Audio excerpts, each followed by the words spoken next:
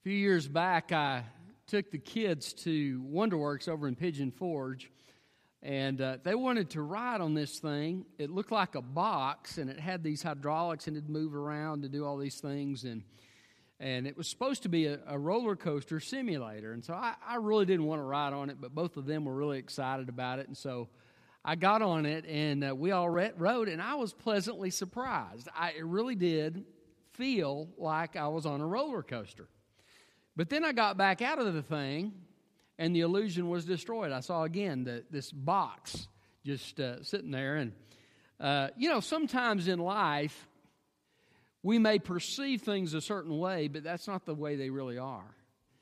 And we need the Lord to reveal His truth about life, like we talked about this morning, but also just about Himself, who He is, and what His truth is. And so in this scripture, you have the story about the two men, we're not really told two men, but the two people walking on the road to Emmaus, and they're talking about what has happened. Jesus died, and He was, now they found an empty tomb, and the women say that He's risen, but they heard a message from the angel, but we're really not sure what's going on. And they're talking about it. They're kind of debating about what they think is going on. And Jesus walks up, but He's hidden from their sight. They don't know who He is, even though they perceive that there's a person there. And He begins to enter into the conversation with them, and He opens up the Scripture to them. I've often thought that would have been a great trip to be on, and begins to explain how all the Old Testament pointed forward to Jesus. And the Bible says, finally, He's going to go on, but they say, come on into the house, it's late, and we want you to eat with us. And so he comes and He eats, and He breaks bread, and the Bible says their eyes are opened, and they realize it's Him, and He disappears. He's gone. And so even though it's late, and they'd encouraged Him to come to the house because it was late, they take off. We got to tell somebody about this. And so they go back to the 11, and they begin to share what's taking place. And then by that time, Jesus had appeared to Simon, and so they're just rejoicing in what God had revealed to them. But as I was looking at this, I saw in this chapter, there's a whole lot of speaking going on. An angel speaking. The women are speaking. These men are having a discussion. And ultimately, Jesus speaks. And He comes and joins in the conversation. Isn't it a great thing when the Lord shows up in a human conversation? They begin to see and understand as they never have. But sometimes it's hard for us. We hear testimony about what God has done. We hear what God is doing, and maybe it seems a little hard for us to believe, and it takes a while for it to get through. But ultimately, Jesus comes and He reveals His truth to us. And I think we need to trust Jesus to reveal Himself to us as we seek Him. So the title of my message is the revealing work of Jesus, and we're going to talk about how Jesus reveals His truth to us. So look with me at verse 13 of Luke 24. Now that same day, two of them were on their way to a village called Emmaus, which was about 7 miles from Jerusalem. Together they were discussing everything that had taken place. And while they were discussing and arguing, Jesus Himself came near and began to walk along with them. But they were prevented from recognizing Him. Then He asked them, "What is this dispute that you're having with each other as you're walking?" And they stopped walking and looked discouraged. The one named Cleopas answered Him, "Are you the only visitor in Jerusalem who doesn't know the things that are happening there these days?" "What things?" He asked them. So they said to him, the things concerning Jesus of Nazareth, who was a prophet, powerful in action and speech before God and all the people, and how our chief priests and leaders handed him over to be sentenced to death, and they crucified him. But we were hoping that he was the one who was about to redeem Israel. Besides all this, it's the third day since these things have happened. Moreover, some women from our group astounded us. They arrived early at the tomb, and when they didn't find his body, they came and reported that they had seen a vision of angels who said that he was alive. Some of those who were with us went to the tomb and found it just as the women had said, but they didn't see him. He said to them, how unwise and slow you are to believe in your hearts all that the prophets have spoken. Didn't the Messiah have to suffer these things and enter into his glory? Then beginning with Moses and all the prophets, he's talking about the whole Old Testament, he interpreted for them the things concerning himself in all the Scriptures. They came near the village where they were going, and he gave the impression that he was going farther. But they urged him, saying, stay with us, because it's almost evening, and now the day is almost over. So he went in to stay with them. It was as he reclined at the table with them that he took the bread, blessed and broke it, and gave to them. Then their eyes were opened, and they recognized him, but he disappeared from their sight.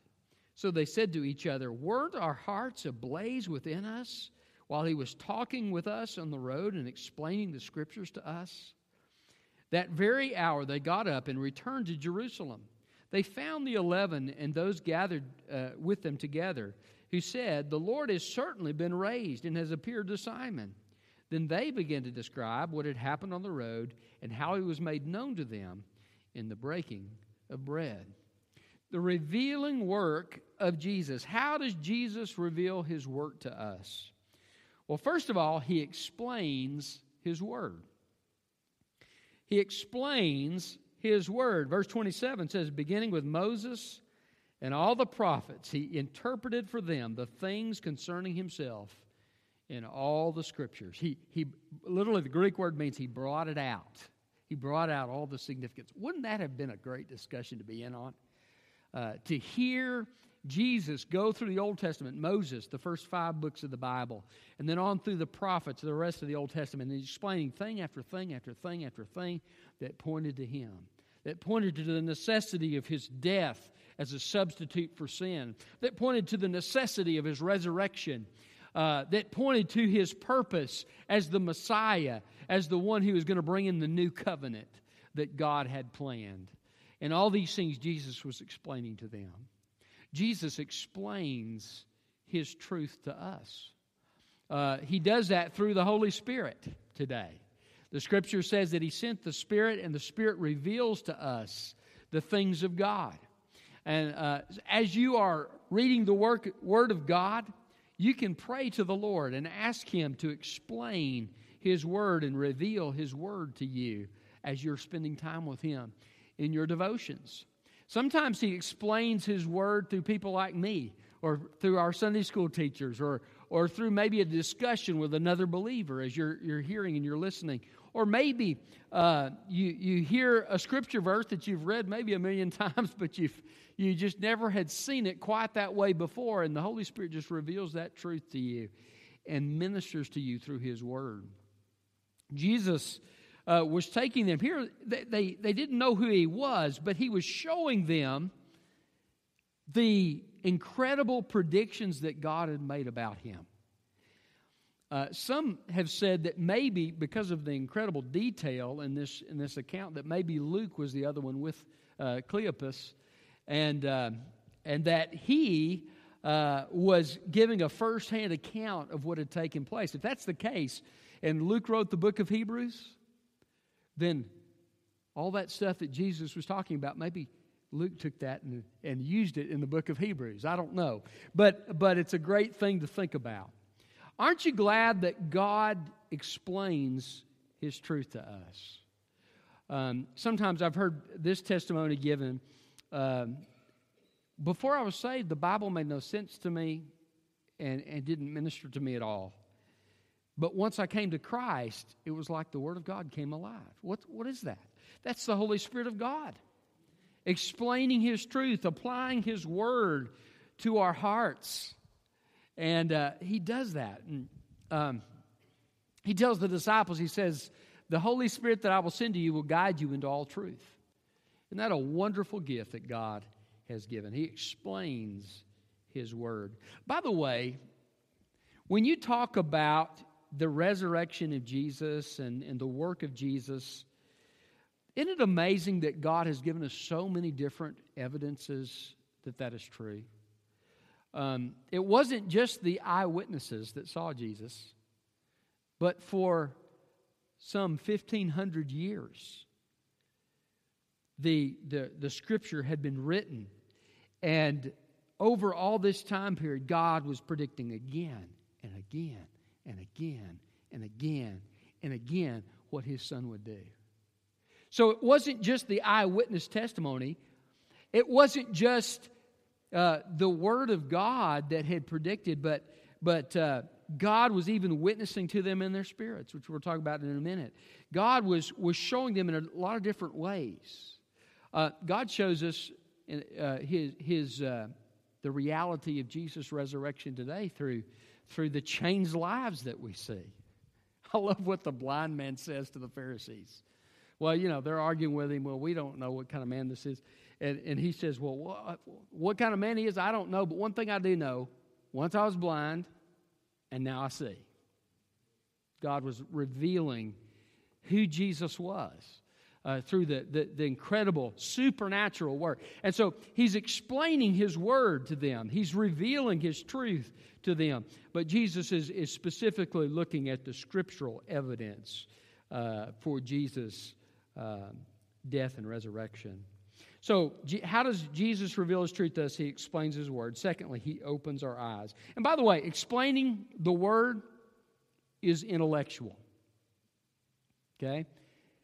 Jesus ministers to our minds by explaining the Word to us.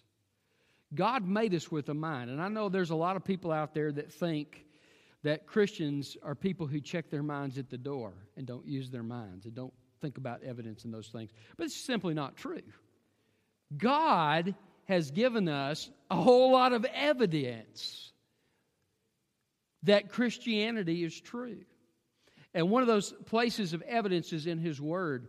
And so Jesus is appealing to their intellect. I'm glad that God meets us where we are. You remember Thomas?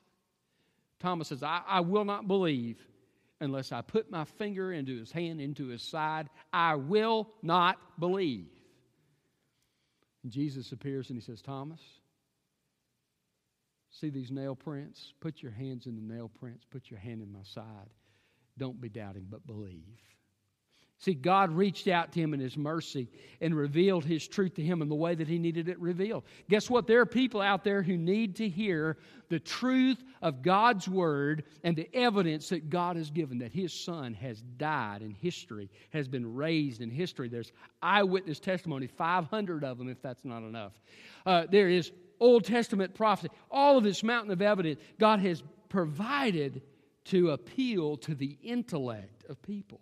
But God doesn't just reveal for our intellect and intellect alone. He also opens our eyes, and this has a relational aspect to it. I heard Tony Evans preach on this passage while I was studying it before my vacation, and I really liked his message. So you can go on to podcast and listen to it, and you'll get a little different take. But one of the things that he said that I thought was really interesting was, he said, a lot of people want to hear information about God. They come to church and they want to have their minds receive information. But Jesus wants more than that. Jesus wants a relationship with you. He wants to come in and He wants to commune with you. And what he said was, Jesus was acting as though He is going on, and He was waiting to see, would they just settle for the information, or would they seek Him personally? And as I was looking at the Scripture this afternoon, I noticed that it says early in the Scripture, verse 16, they were prevented from recognizing him. And the word recognizing him is a Greek word, epiginosko. And it's a word that means to know in more than just a surface way. It's used of knowing relationally oftentimes in Scripture. It's the same word that's used here in verse 31. Their eyes were open and they recognized him. They began to know him in that intimate way. You see, God wants what you know about him to go beyond just what's in your head to your heart. He wants to come in and disrupt your life and to lead you in his direction rather than your own. He wants to point out sin so that you can repent of it and live the abundant life. He wants to relate to you personally. And he wants to have a close relationship with you. And so when they pressed upon him, they were seeking him. Come on in. That's when Jesus opened their eyes. You see, God wants to minister to your intellect, but he doesn't want to stop there. He wants to open your eyes to who he is, to relate to you in a personal way. Isn't that an amazing thought? One of the neat things about this story is that one of the two, and the one that is mentioned, who knows who he is? You don't hear about him anywhere else. But there's one that's not mentioned. Isn't it great that God cares about the unknowns of this world? He cares about us, and not only does he care about us, but he cares enough to speak the truth to us and teach us his word, but he also cares and wants to have a close relationship with us. He's breaking the bread. Maybe they saw the nail scars. But whatever took place, God opens their eyes and they begin to see Jesus for who he really is. Did you know that the devil has a message about who Jesus is? He does. He'll whisper things in your mind. He will use this world system. Have you ever seen and noticed how, my family laughs at me because it gets all over me. I'll say, they always make the Christian the idiot. Have you ever noticed that? And so it just bugs me. It gets all over me. And so they'll start laughing when I talk about it. But the world tends to paint things differently. And they paint Jesus in a certain way, that Jesus is this kind of weak, anemic, feminine type of you've seen the pictures and stuff. And the world has their own view of who Jesus is. And God wants to set us free from that. He wants to open our eyes to the truth of who he really is. And yes, he will teach us that in his word, but he also wants us to experience him personally so that he can show us what he's really like. Isn't it amazing how we struggle sometimes? I'm speaking myself.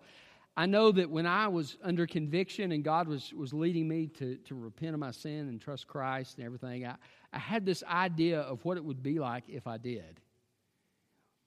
But what I didn't realize was the sweetness of the relationship with the Lord. How sweet it is to know him. God wants to open our eyes to that. And not just by coming to faith in Christ, but he wants to continue to open our eyes to new things about him. One of the we did the Truth Project a few years back, and he was talking about how he came across the name for God, Elkanah, the God of jealousy. And he began to think about that. And first it disturbed him, but then as he began to think more about it, and he thought about the love that God has for us, God had revealed a new truth to him, and it became a very precious thing to him. God wants to do that in our life. Isn't it interesting how you have, you've got Hagar. You remember Hagar in the Old Testament? And she goes out, and she's all there by herself, and thinks she's going to die, and God gives her a promise and opens their eyes, and they see the well of water, and she says, "This is the well of the living one who sees me." In her experience, God opened her eyes to something about him And she was never the same. She saw God, and she recognized that God does take notice of me, even though I'm a slave. He sees me. He cares. And her life was never the same. That's what God wants to do. He wants to show us who He is through our experiences, through our relationships. Even sometimes we were talking about in the class tonight about when we fail. Did you know God teaches you a lot about Himself when you fail? He teaches you about His grace. I remember one time I had gone through this season of time being angry with the Lord, and I'd finally confessed that and repented of it, but I just felt like I wasn't at a good place spiritually. And it was about at that time, maybe a couple months after that God called me to my first church as a youth and music minister. And I can remember God working in a couple of kids' lives there that one night. And I was just amazed that God would use me. And I learned something about God that night. I learned that even though I don't deserve it, He is still good to me. Isn't that a wonderful truth? He opened my eyes to something new. Isn't it amazing? Listen, it would take eternity to understand everything about the great God that we serve. He is so great. He has so many facets of His wonderfulness and His glory. He has to open our eyes to the truth. Jesus reveals Himself to us relationally by opening our eyes to His truth. So, how does Jesus reveal His truth? As He explains His Word, that ministers to our intellect. He opens our eyes, that ministers to us relationally. And then finally, He touches our hearts. That ministers to us spiritually. I love this. Verse 32, he says, so they say to each other, weren't our hearts ablaze? I like the word burning better. Weren't our hearts burning within us while He was talking with us on the road and explaining the Scriptures to us?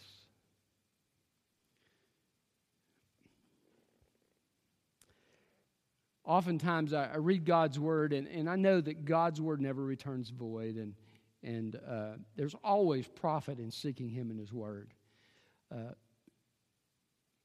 But isn't it amazing those times when we come, and maybe in our quiet time, or maybe it's in a message and we're hearing the Word of God. Maybe it's in a conversation with another Christian, and we're talking about the things of God, and the Holy Spirit just begins to impress upon our hearts, this is for you, buddy. And He touches us. God is a personal God.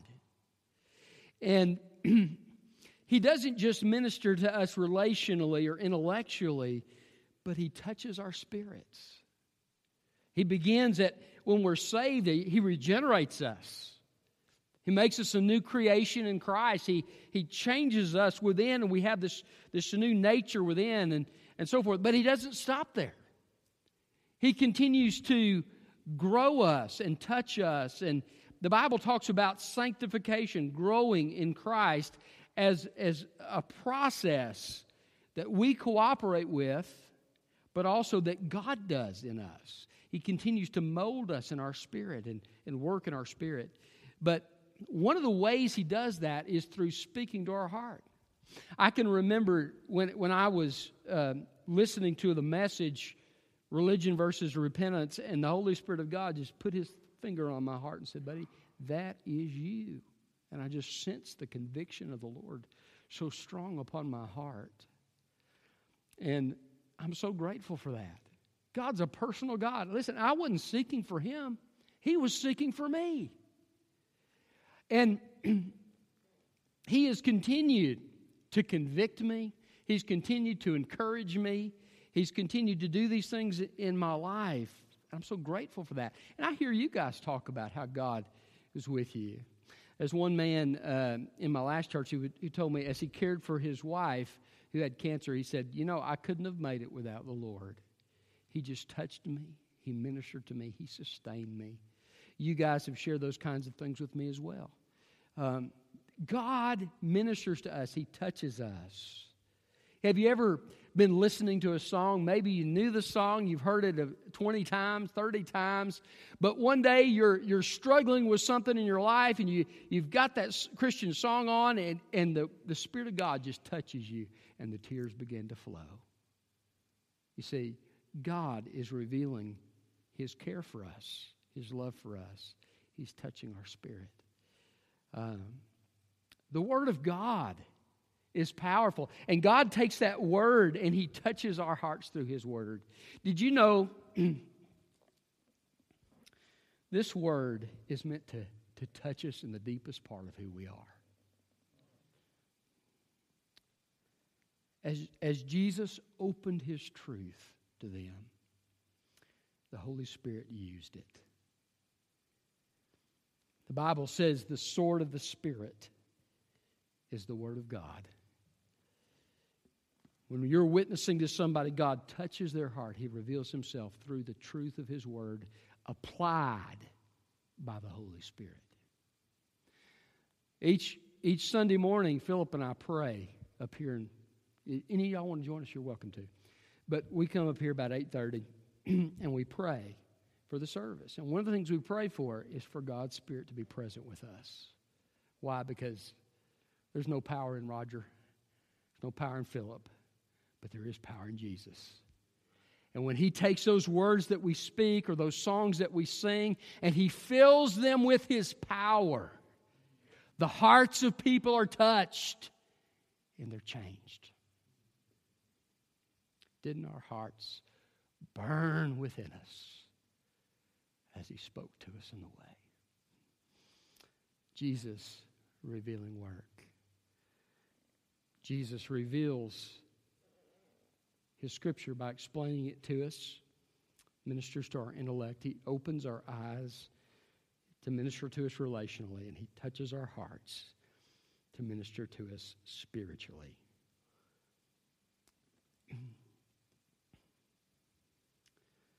Are you ready to hear the Word of God, the touch of God, to the experience of His presence in your life? Open your heart to Him and say, Lord, here I am.